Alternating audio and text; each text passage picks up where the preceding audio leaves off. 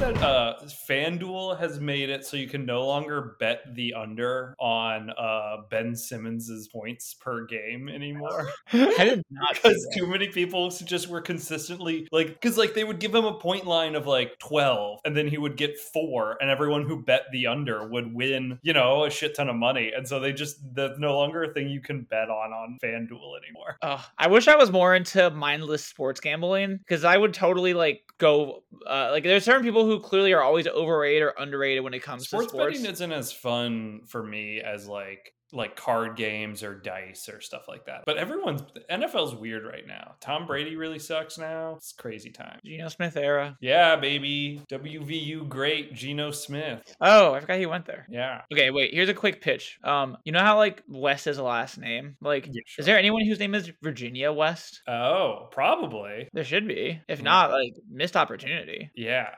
I am sure that there is some named Virginia West. Do you think it was more common prior to the Civil War and then after, because West Virginia didn't exist, and then afterwards people were like, well, you can't be named someone that? Yeah, I would say it's probably the Ethel of civil of the 1800s, where if you have the name Virginia West past 1870, people know that you are over the age of 40. Yeah. There's certain names people have where it's oh yeah, if your name is Ethel or dude, Gretel. How many 40-year-old Ethels do you know? No, that's why I said in 1870. I mean, now they'd be 80 or 90. Okay. So back in 1920, Virginia West was the Ethel of what Ethel is right now. Okay. Should we start?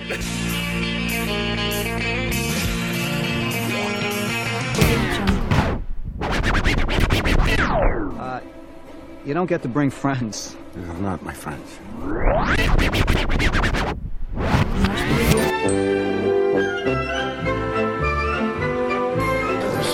Friends? Where are all my friends?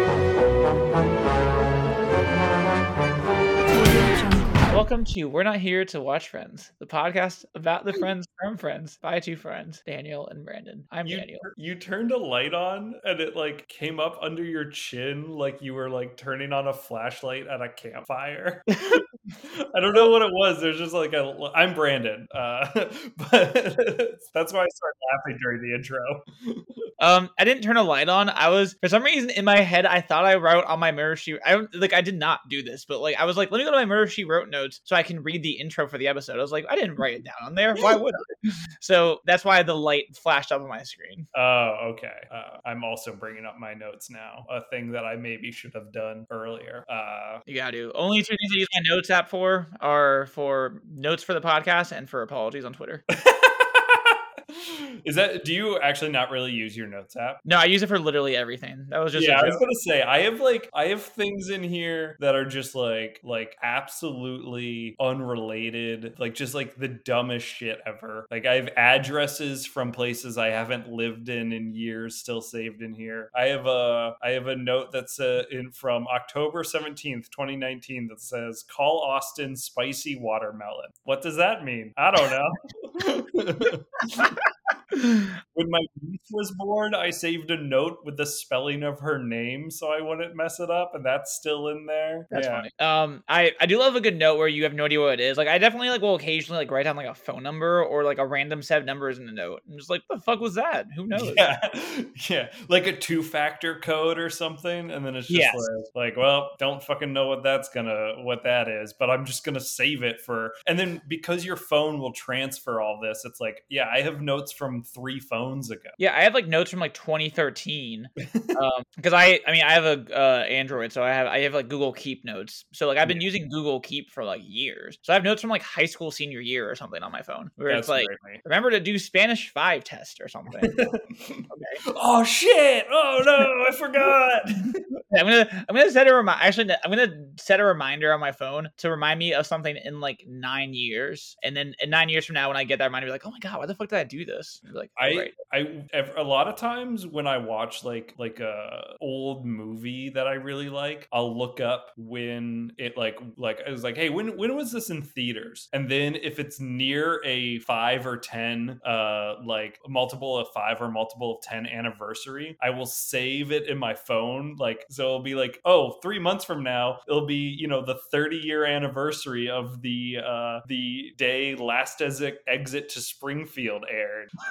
And then like I'm gonna do it, and so then my phone goes off on the day, and I'm like, what am I gonna like? And I do it consistently, and every single time I'm like, what am I gonna do with this information? Why do I like do this for myself? Yeah, March 11th, 1993. That's when Last Exit to Springfield aired. I just watched it earlier, and then I saved it in my phone, so then I would remember the 30th anniversary. And I'm like, what? Why? To what end? It's a Saturday, so I'll probably rewatch it that day. But like, again, why? Why do I do this? I mean, it's 311. That's pretty easy to remember. Yeah. And 1993, that's a year that 311 released down. So yeah. And I've long said a thing that you know about me is I'm always talking about how amber is the color of your energy. Whoa. I feel like 311 should release every single song on March 11th. Like they released like the it's kind of fucked up because like they recorded the song Amber in February 2002, but like they didn't release it then, I'm assuming. Or like, I mean, they didn't release it like a month later. They probably released it like in the summer. Yeah. Just fucked up. Probably. Also, by the way, I was completely off on when Down came out. That came out in 1996. This was my 311 card. I almost went with one of our mutual friends to a 311 concert in Baltimore a year ago. You can kind of guess by that who the mutual friend is. And like we like the day that the concert was happening, there was like it was at like one of the pavilions like outdoors by the water, like by the harbor, and there was a like hurricane that was supposed to hit Baltimore that day. So we were like, okay, well clearly we're not going to go to this. And like the entire time, like I kept like kind of just looking at the Twitter to see if they'd ever cancel the concert, and people kept like being like, please cancel this concert. I don't want to see 311 during a hurricane, please. And they never canceled it. I think it happened. I don't know what happened. I don't think nothing bad happened, I guess, but I feel like that would be very miserable. Absolutely fucked vibes to go to a 311 concert during a hurricane. Like just like real like almost like beachy music, but then it's like a storm. It would be awful. Yeah, it would be a real beautiful disaster. Nice. I'm assuming that's a 311 song. I only know Amber. You only know Amber? You came in at like 2002 on 311. You didn't know Down or All Mixed Up. I want to be very clear. I think they suck ass. I do not care for them at all. Fun fact, 311 was in my top 10 favorite bands when I was like 9 or 10. God damn it. The reason why I'm not judging off of any list I made, I'm just judging that based on the fact that I remember on iTunes buying like 15 311 songs. So like it was them, Outkast, Incubus, Jay-Z, and Kanye were basically my top 5, I guess, probably back then. Well, and now you like Kanye even more now than you used to. Yeah, why did I mention him? Whoops. I kind of almost scared away from it when I mentioned the West thing earlier. And then here we go. Speaking of recent news, Angela Lansbury died recently. What a segue. As a result, we are covering the TV show Murder, She Wrote, specifically the episode Murder Among Friends, which you might think, wait a second, are we just covering it because the word friends is in the title? No, that is one idea, and we might do that in the future with other episodes of TV shows, probably, when we get bored. But we are covering it because the episode parodies Friends with their own TV show called Buds. Well, that, and also this is counter programming. One of our many side things we do, which is we talk about a show that aired the same time Friends did. In the last season of Murder, She Wrote, they moved the schedule. It used to be on Sundays, and they moved it to compete directly against Friends, which made Angela Lansbury very angry because it was the most popular television show. And she was like, our show is not going to survive. And this episode was written because of how angry she was that she had to compete against a show that had like 30 million viewers compared to however many people were watching the 12th season of Murder, She Wrote. Yeah, I know. That's kind of the problem. Like, it's so late. I didn't actually realize when I was watching the episode how late in the run it was, but this is like it. Like, this is like when that show ended. It really shows in this episode too. Like, yeah. I like Murder, She Wrote. I wouldn't say I'm like a fan, but I've seen upwards of 10 episodes before. before I watched this one. You consider yourself one of the crows, right? What? You consider yourself like the fan base is called the crows. Oh yeah. Real big crow head over here. Yeah, because the crows equal a murder. So you're like, I have an Angela Lansbury Funko Pop. that'd be fun. Actually, it would be like I think Funko Pops are really lame, but it would be funny to have a Angela Lansbury one. that actually would be great. I would totally buy one if that existed. Yeah. But yeah, it's I did not think this was a particularly good episode of Murder, She Wrote. Yeah, do we want to discuss the plot real quick of the episode? Yeah, sure. Basically, I mean, the plot of every episode of Murder, She Wrote, because I actually never seen a full episode of the show before, but I know the gist of it because it's obviously in the pop culture zeitgeist of people who follow old TV shows. And plot of this episode basically boils down to Angela Lansbury is doing some sort of PBS style like murder film connection series on PBS type vibe, and on the next lot they're filming the show Buds, so she somehow knows all the cast and hangs out with them when they're not filming, and then their showrunner gets killed while they're currently trying to cut the budget down for the show, and one of the characters supposedly is going to be killed off, and the showrunner's the only one who knew who it was, so she gets killed, and then they investigate who it is. Everyone's a suspect, the whole thing. It's a very weirdly designed episode, I would say. Yeah, I mean the thing I made note of is it's a standard network drama, so it's 44 minutes without commercials, an hour with. No one dies until 26 minutes into this episode. It fucking drags. Yeah, I noted that also. Ridiculous. I feel like most of the murders on the show happen after like the first act, I would assume, wouldn't they? Unless I've never seen it. Normally a murder happens a lot sooner.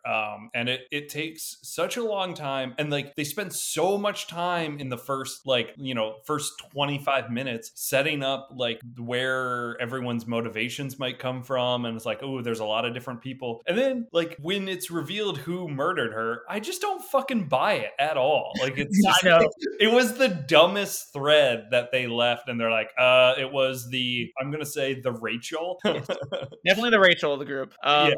Which it made some sense that she'd be the one that murdered her, but all of the so basically the reason why Rachel murdered her was because Rachel found out that I'm just gonna call the friends by who they actually are. So Rachel finds out that the showrunner is trying to stop her from getting a movie deal off the ground with who is the director again? It was someone, Rob Reiner, right? Who big in the 90s. Yeah.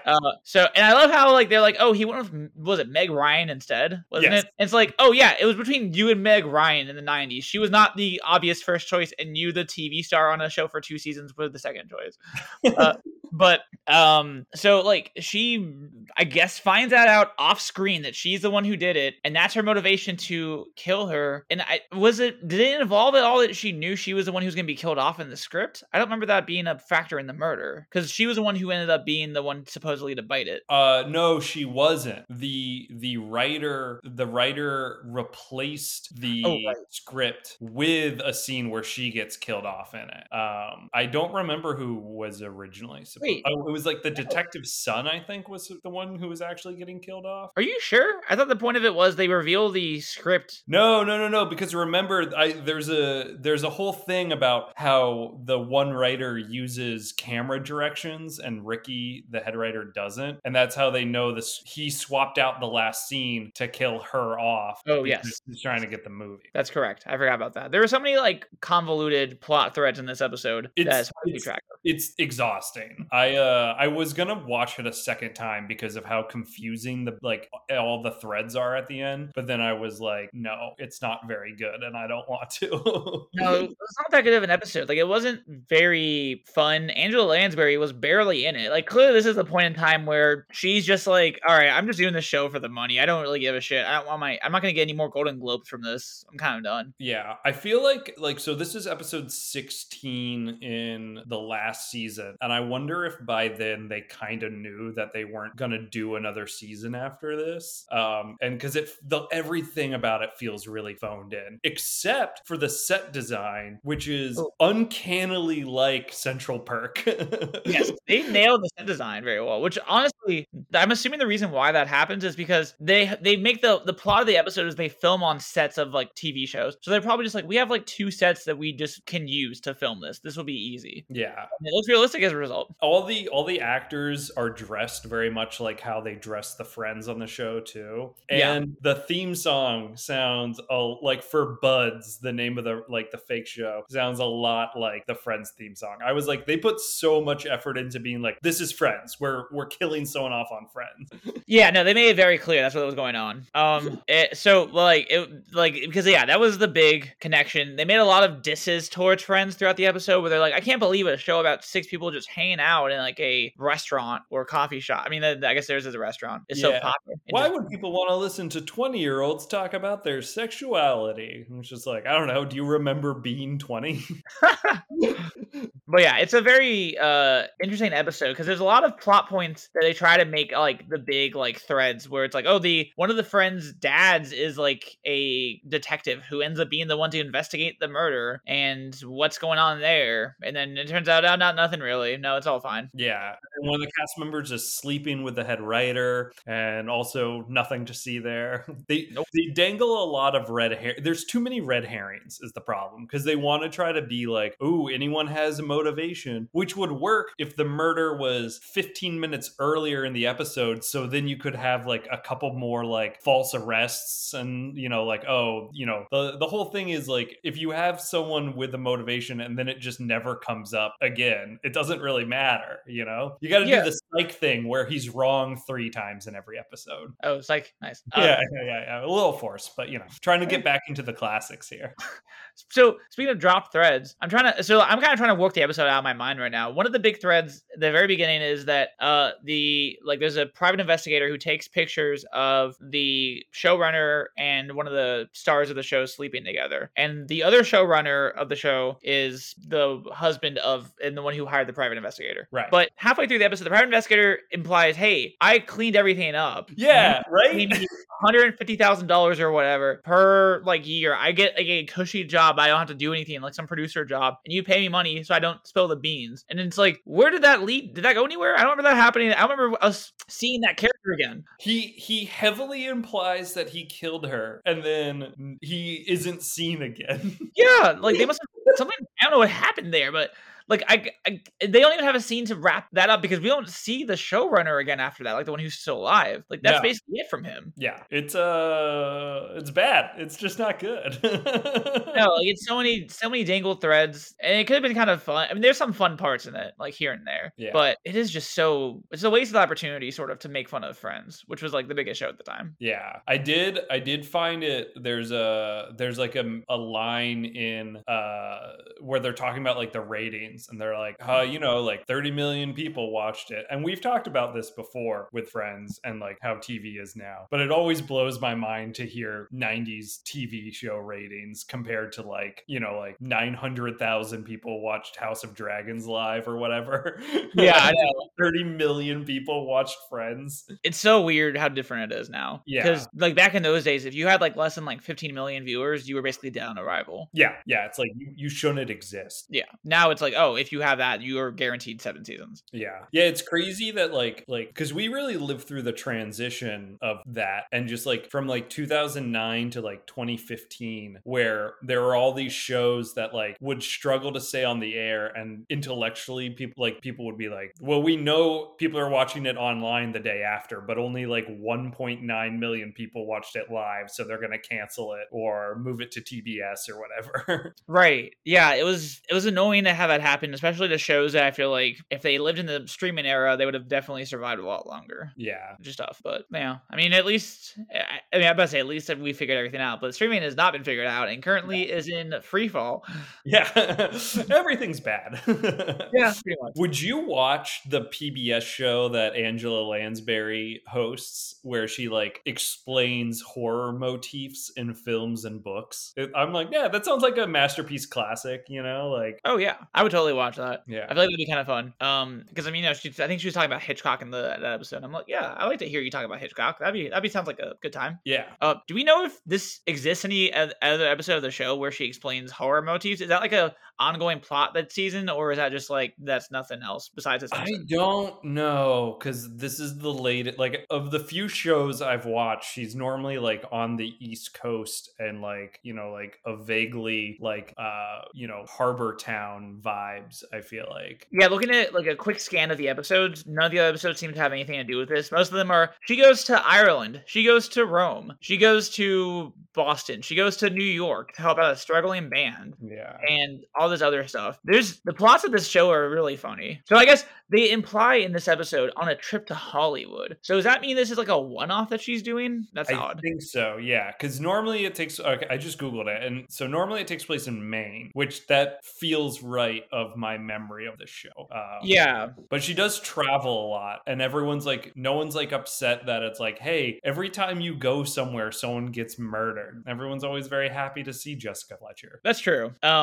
Like it's a terrifying experience to have her in your hometown. Yeah. I'm looking at some of the plots of the show. Can I read a couple of them off? Because some of them are pretty funny. Of course.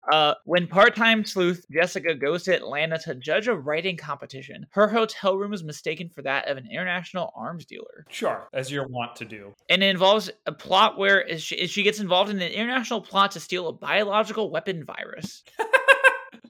After Jessica's short story for children becomes a television puppet show, she must find the fiend who used one of the puppets as a murder weapon. Wow. I don't understand like they clearly like kind of were just like, fuck it, we don't care at this point. Yeah. Do you think this show was like the first of this? Because this is a USA Network original series ass premise, right? Like someone who writes murder novels actually solving murders based on all of the cliches and motifs in her books. Like there's like a isn't that what like Castle is about? That wasn't a USA Network show, but like it's got that same thing of like person who isn't detective solves crimes based on their special skill thing. Like there's 9 million TV shows like that. Do you think Murder, She Wrote was the first kind of this style? I feel like it's definitely one of the main ones, at least. Like, I'm trying to think of ones that aired before that. Most of the ones that aired before this were typically ones involving some sort of police investigator or detective. Yeah, like normally they were just like a PI or an actual cop. But I feel like once they realized that it's like, hey, they could have a different job and then they just sometimes also solve crimes, really opened up a new world for TV writers. Oh yeah, because that basically just meant, now we don't have to deal with like just having every show be about like cops. Now it's here's 20 million jobs that people could have where they're also solving murders. Yeah. Yeah, this show really paved the way for that, I guess, in a way. Yeah. We would have no the rookie feds, Castle. What other Nathan Fillion shows are there where he plays a cop? I guess he's not a cop in Drive, but we probably wouldn't have Drive either for some reason. Firefly, we wouldn't have that. The TV show Drive, not the movie Drive. Okay, I was like, is he in Drive? Ryan Gosling stomps Nathan Fillion's head in a elevator. That would be so. Could you imagine if the guy who played that guy who Ryan Gosling stomps his head in was Nathan Fillion in like a 5-second cameo? That would be so jarring. Especially if he was like, because Nathan Fillion, like, I like him, but he's a very hammy actor. And so, like, he just like came in and he's like, hey, what's going on, guys? And he just beats the shit out of him. That'd be pretty funny. Because I mean, like, Albert Brooks is that movie, but he works like really well within like the movies like deal because he's a good actor. But like, I can't imagine someone with Nathan Fillion's vibe being in that movie dealing with that. That'd be fantastic. Like Nathan Fillion, outside of like Firefly, he's sort of always played the same type of guy. And even Mal is like this, but he really hams it up like later in his career, I feel like, you know. And so it's just, and I don't know if he would be able able to do a more grounded performance. I mean, he's in Super, I guess. I don't know if he's grounded in that because I've never seen it, but that's a sort of grounded movie in a way. But yeah, for the most part, he's basically just in a bunch of silly movies. Like, there's not really anything he's in that. I guess Waitress, he's probably. I mean, he's sort of hams up in Waitress though. But no, he found his niche, I guess, and he's not gonna go anywhere else. Yeah, which is fine. Yeah. But yeah, that would be very. When Drive 2 comes out, Nathan Fillion better try to pitch himself for a role in that. Yeah, he's gonna play the real hero and the real human being. Wait, is the character's name the hero? No, the song that plays in Drive, where it's just like real human being. Oh, right. You know that song's about Sully Sullenberger? Oh, I think maybe you told me this before. I definitely told you this because I think about it all the time. I tell anyone whenever Drive comes up, I have to bring up the song and be like, hey, that song's about Sully Sullenberger, the pilot. What if Sully Sullenberger was the guy who was trying to kill Ryan Gosling in that Drive scene and Ryan Gosling stopped his head?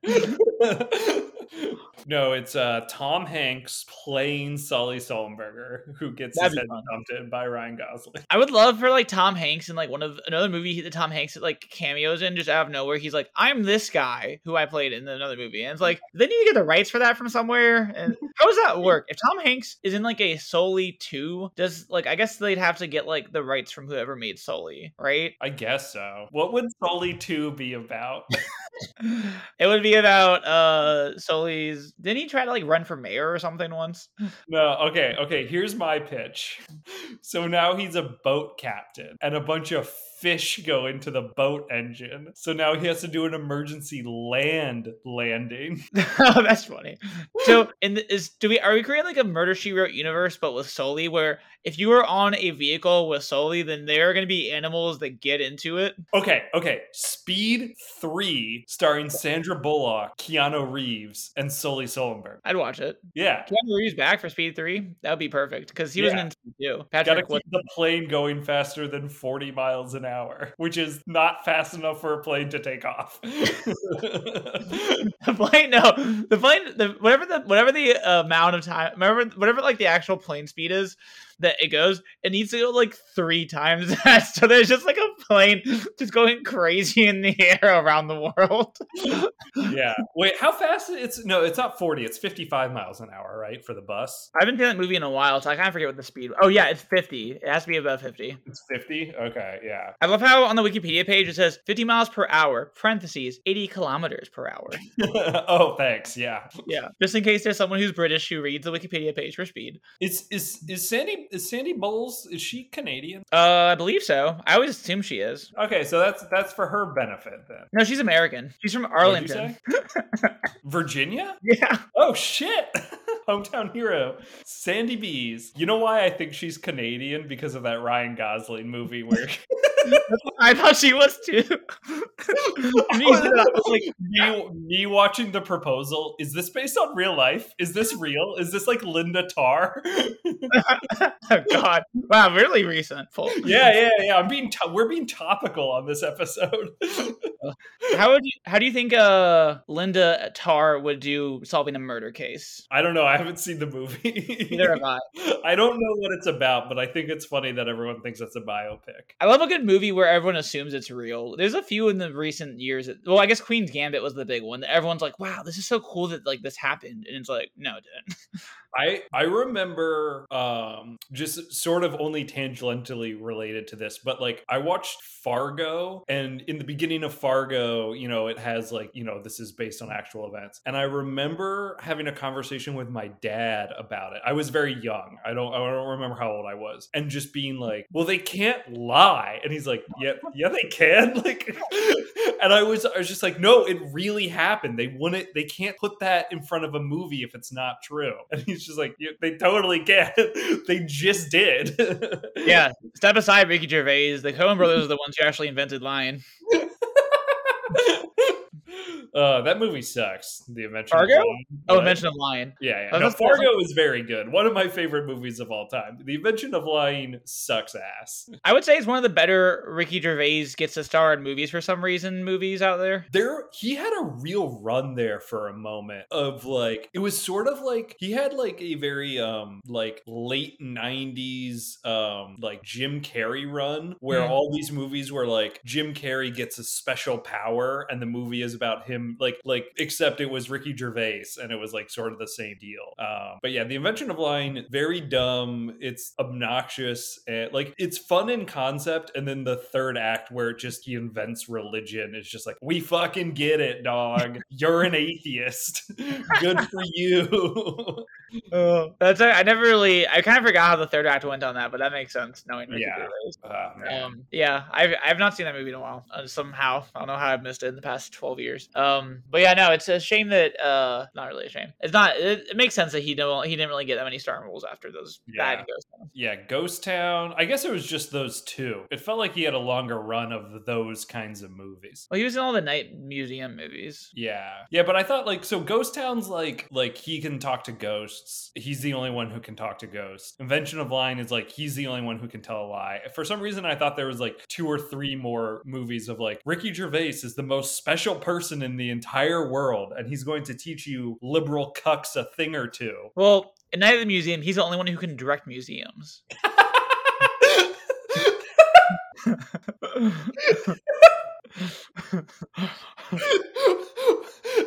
Guy who watches Night at the Museum and thinks that Ricky Gervais is the main character. It's like he's just trying to keep the lights on.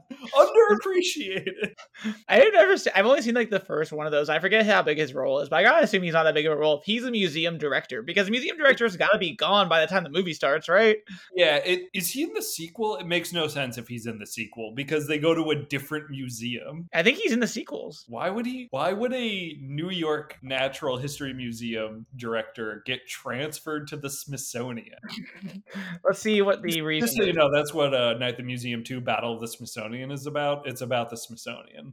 I think I've actually only seen Night at the Museum 2 because I remember specifically the weird plot where what was the name of that movie? Night at the Museum Battle of the Smithsonian. Night of the Museum. No, you're wrong again. Night at the Museum Battle of the Smithsonian. Battle of the Smithsonian. You got to say the whole thing, Dan. That's what I said. Night at the Museum Battle of the Smithsonian. No, Night at the Museum 2. They don't call it Night at the Museum 2 on the poster. They don't? No, it's just Night at the Museum Battle of the Smithsonian. They're like they want to like make it an evergreen franchise where you don't have to label it by the numbers because there's gonna be yeah. Oh, you're right. I thought that was the weirdest fucking ending to the movie ever. Spoiler for Night at the Museum Battle of the Smithsonian. But the movie is basically Ben Stiller flirting with Amelia Earhart the whole time. And then at the end, and she's played by Amy Adams. And then at the end, he meets a woman who looks exactly like Amelia Earhart, played by Amy Adams, and then tries to strike up a conversation with her. And that's the end of the movie. That movie, yeah, really, really upsetting. Also, it's one of like 900 times in Hank Azaria's career where he plays a different race than what he is. Oh God. He's King Tut, or no, he's whatever. He's the mummy that has the special thing that makes everything come alive at the museum. But he is not an Egyptian American. He is, I want to say, Italian or yeah. Well, I mean, yeah. I think I think in the next one though, Rami Malek, to be fair, is a mummy. So at least they kind of like, you know, got it right the next time when they cast somebody. Yeah.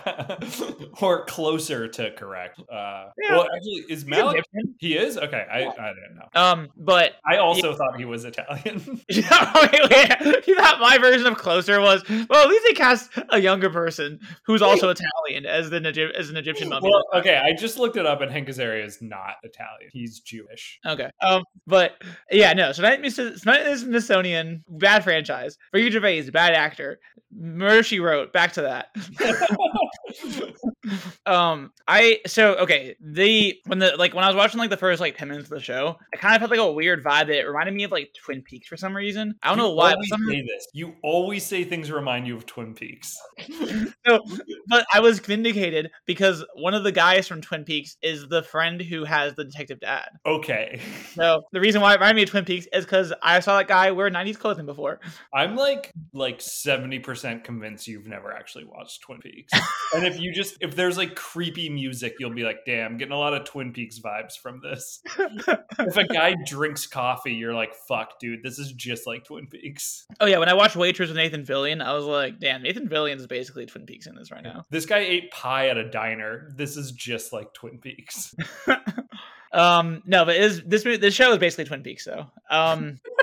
So it was, I thought he was one of the better actors, the guy who played the friend that had the dad. I liked him. Yeah, I don't remember his character's name. Chandler. Yeah. Speaking of which, there's like 2 of the friends who we barely see anything from. Yeah. Which was very interesting because I was expecting like the 6 friends to all be like main suspects, but there's 2 of them who was just like, no, they just exist. They're not here for anything. They had really nothing for like the Ross and the Phoebe. Yeah. Yeah. Pretty much. Also, I like that the obvious Rachel type, in case it wasn't clear enough that she was supposed to be the Rachel, Angela Lansbury at one point is like, millions of women have your haircut now, which she doesn't have the Rachel haircut. Her hair's just up in a bun. So it's like that doesn't work. Hey, back then I was very trendy. Yeah. What was the name of her character? I can't remember her name. Not a clue. I'm not even gonna bother looking up. I was gonna say everyone after this episode decided to wear her style as the haircut. She supplanted Rachel, but I doubt it. Yeah. So one other thing that I thought was kind of fun, like I could tell that this was clearly a callback when the detective who was assigned this case was talking to Angela Lansbury. He was like, "Oh yes, Lieutenant Gabriel Carceres recommended that he worked with you in a few times." And she's like, "Oh yes, I've worked with him quite a bit." And I was like, "This character's gotta be in the show, right?" So I looked him up, and he's in like 4 episodes. I was like, so I guess whenever she's in LA, he's the detective she works with, apparently. Yeah. But presumably. they couldn't have him for this episode, so they just have him name dropped instead. But yeah, it was interesting that like the first like 5 minutes is her explaining like TV terms in like that PBS show, because I wasn't sure if that was like an ongoing joke where like she explains kind of like what the murder is gonna be before it happens. But since she doesn't do that every week, I'm assuming it's not. Does she write her book a lot? Is that part of this or something? I think she's like already published all of her books. I don't know. At this point, how many more books has she written? She's been doing this for 12 years. When does she find the time? I know. I mean, at a certain point, if I were her, I would just be like, I want to just confine myself to one room in my house because everywhere I go, there's a murder, and I can't deal with that anymore in my life. Yeah. Like, how many dead bodies has she seen at this point? She's kind of a sick fuck. Yeah. Well, assuming there's like a murder every episode, 12 seasons, 20 some episodes each season, several hundred at this point. That's fucked up. Yeah. I can't imagine the toll it takes on her. And meanwhile, every episode she has a quirky, happy-go-lucky attitude. It doesn't seem like it takes much of a toll on her at all. No. But yeah, it was very funny how like they make it seem like everyone in the world knows who she is, which I guess makes sense. She's like a famous author. But... I think she's supposed to be like a Stephen King level, well, I mean, she doesn't write horror; she writes like detective books. But I think she is supposed to be like famous. Yeah, I guess that's true. They should have like a Stephen King style. I guess Castle Rock is basically this, where like a writer goes around and like everywhere he goes, there's a new horror like thing that happens every week. Like, every Stephen King book is about terrible things happening to a writer. That's a good point. But he loves to clearly insert himself in every story. That's why they work so well. Yeah. But yeah, so I mean, this episode is, Angela Lansbury is fun enough. I mean, I can see why she establishes character as like a big deal. I mean, I can it already feels kind of pretty lived in this character, which makes sense if it's 12 seasons then. But she also feels like she's definitely phoning it in around this point. Yeah. I do love that she's like the first EP listed in the credits afterwards. Like when they do like the executive producer, it's her. I'm like, that's fun. There's not many actors who have that. Like people usually are either like producers or like co-executive producers or like third producer build, but she gets like first one. She had a lot of creative control on the show. Something that I learned after she died was that she had like a big thing about hiring older actors to play small roles on the show because then they would be able to still qualify for like equity health insurance. Which is like that's awesome. awesome, because like it gets harder and harder to get roles, so it's harder and harder to maintain your insurance. So yeah, she would have people come on and play, like a character, and that that gets your points, and you get to get your pension and health. And so she had like a real really believed in the union, but also really looked out for like older members and stuff. Yeah, that's really cool. I like that. That's a fun little like thing for her to do. For people. Like, it's very nice because I mean, it's very hard. It's crazy that a show that the premise was like, what if a nice old lady solved, like, there's just like this show Golden Girls, it's just crazy, like they don't make shows about like old women hanging out anymore. I mean, I guess like Grace and Frankie, but that's like a who gives a shit streaming show. Hot in Cleveland. Were they old in Betty White? Betty White, but I thought everyone else was like supposed to be like in their 40s. Yeah, that's true. Everyone else was like Wendy. Also, that show hasn't been on the air for like a decade at this point, I imagine. Yeah, I think probably about that. That's true. Grace and Frankie's trying to keep that going. Although that show got canceled too, I think. Yeah. It's a shame. I don't know. They should bring it back. Make more shows about like funny old women hanging out. I'm trying to think of who I'd cast in that. Helen Mirren, Oprah. Sure. You could almost start casting the Friends cast. Not quite yet. Wow. Yeah. They're in their 50s now, right? Yeah, I guess they might as well just reboot Friends. Yeah. Call it like Friends with kids or something. Though at this point all their kids would be like young adults. Reboot Friends, but make it about Ross's son who has a horrible relationship with his parents. Ross's son still played by the Sprouse twins? Yes. Okay, cool. I'm in then. Yeah. Have you seen Angela Lansbury in any other things besides Murder, She Wrote? Oh, she's in Beauty and the Beast, so yeah, I've seen. She's the teapot. Yes, and she's also in Anastasia as like the narrator. Oh, okay. And it's really fucked up. I'm actually really pissed off at her for doing this because she makes this so confusing to me. For years, I would always confuse Fantasia and Anastasia, and she is in both of them.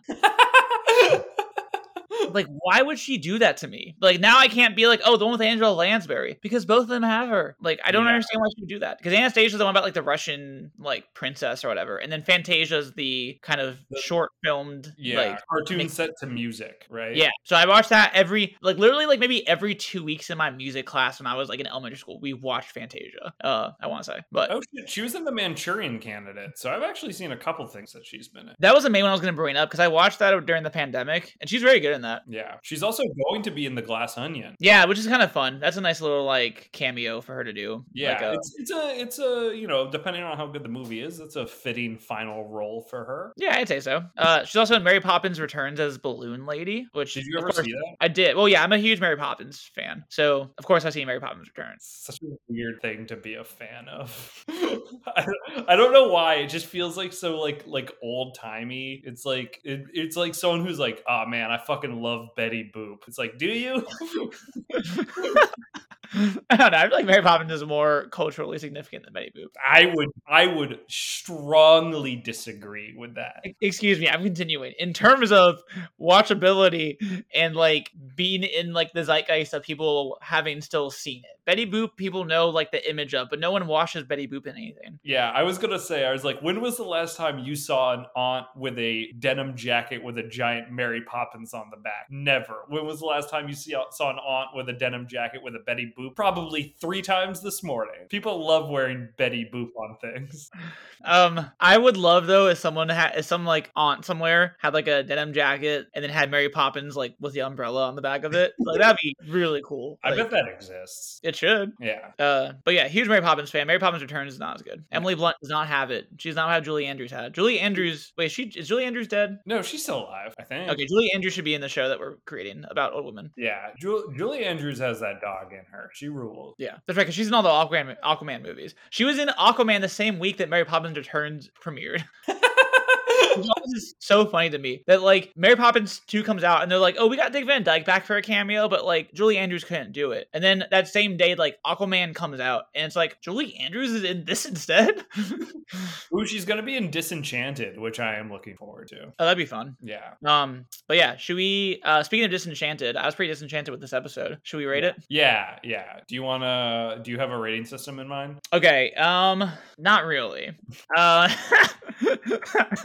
You can just like, do it out of like 5 typewriters or something. You know, we don't have to get clever and obnoxious. I was thinking how many, not to bring it back to my bad joke from the beginning, but How many crows would you put in this murder? Out of how many? What's the number of crows? How many crows are in a murder? More than 3, right? Isn't that like... It takes at least 3 crows to be in a murder. So it's between 2 and it's between 3 and 8 crows. Between 3 and 8 crows. How many crows would you give this murder? I'm gonna give it 6. It's fine. I'm gonna give it 5 crows plus 1 baby crow. What's a baby crow called? I don't know. Crows are one of those animals I always like don't know. I mean, obviously they have babies, but they're not one of those animals I ever consider to have babies. You know? Yeah. I always kind of think crows be like mature. Oh, they're just called chicks. Chicks, okay. Yeah, like all other birds. 5 crows and a chick. Yeah. Okay. Yeah, I'm gonna give it 6 crows. Okay. It's fine. What have you been? You been watching anything good? Speaking of murder, I've watched the entire United Kingdom get murdered twice in the movies 28 days later and 28 weeks later this past week. Oh, okay. I thought you were gonna do some weird like Liz Truss no longer being the prime minister thing. And I was just like, oh my god. That'd be so obnoxious. It's about Brexit, isn't it? Speaking of murder, Mexican week on Great British Bake Off, folks. That avocado, come on, guys. It was really upsetting. It was very upsetting. I cannot believe that happened. But yeah, 28 days later, 20 weeks later, never seen either of those movies. Both of them are leaving HBO Max at the end of the month. So I was like, oh, fuck it. I might as well watch both of them right now. So by the time this episode airs, they are gone. But...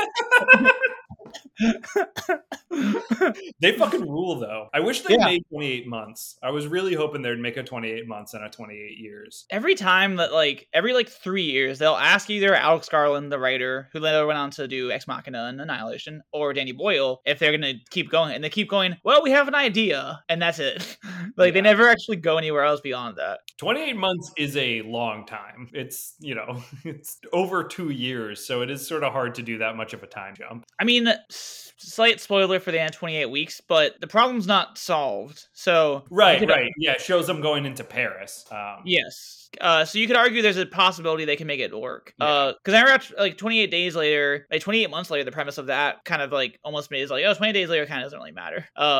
So which is kind of funny. So 28 months and 28 years, they could easily kind of make those work. But I like both movies a lot. I think 28 Days I liked a lot more. That movie, I watched it, I was like, oh, if I watched this movie in 2007, this movie would be one of my favorite movies of all time, probably. Just because I would have assumed it was so revolutionary the way it was done for such a small budget. Good. It's the first time you get fast zombies too, I think. Yeah, very, very good movie. And based on the budget it was made for, it's ridiculous how good it looks still. 28 weeks later, not as good. Very weird how good the cast is though, considering that most of the actors from it later go on to be way bigger. Because it has Jeremy Renner, Rose Byrne, Idris Elba, and it's kind of Idris Elba's barely in this movie. Yeah. And that's not a spoiler, he just isn't in the movie. He's not a main character. Yeah. It's still pretty good though. I like 28 weeks. The helicopter scene is extremely badass. Yeah, that's dope. Oh yeah, and the guy from Lost is in the helicopter scene. Yeah. Cool. I like the opening of 28 Weeks Later a lot. That was, I don't know if you remember the opening scene, but the opening scene where they show the initial before the 28 weeks later happens, when they're in the house, that was cool as hell. That was such a good scene. Yeah. So yeah, no, great movies. I like both of them a lot. Definitely would I want some more in the later verse. So yeah, if they're available on a stream platform in November, I recommend watching both of those.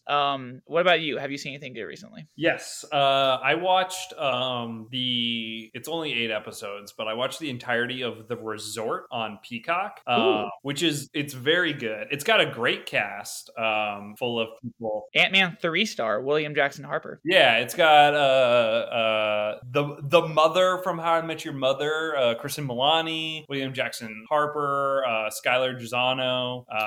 Really good. It's like a mystery. In 2007, 2 20-year-old people who are at the resort disappear, and then a hurricane comes in and wipes away all the evidence. And then in the current day, Kristen Milani finds one of the kids who disappeared cell phone and starts putting the clues together. And there's sort of it's like slightly like mystical. There's like an element of like magic to it, but it's not like it. What it's like is, have you ever seen that show Lodge 49? Yeah. Yeah, it has very Lodge 49 vibes to it. Okay. Which I love. Lodge 49 I fucking love. I think it's a really like it. I really love that show when it was on, and I rewatch it occasionally. And this one has like very similar vibes of like, it's like, because like Lodge 49, they never straight up say that there's like magic afoot, but there is like sort of like, it like hints at it, and like divine things do happen in the show. And this one, it's a little less subtle, but it is still like that same thing of just like, well, it could be coincidence, or it could be like, woo, the spirituality of the world or whatever. Yeah. So huge recommend. Great cast, really good chemistry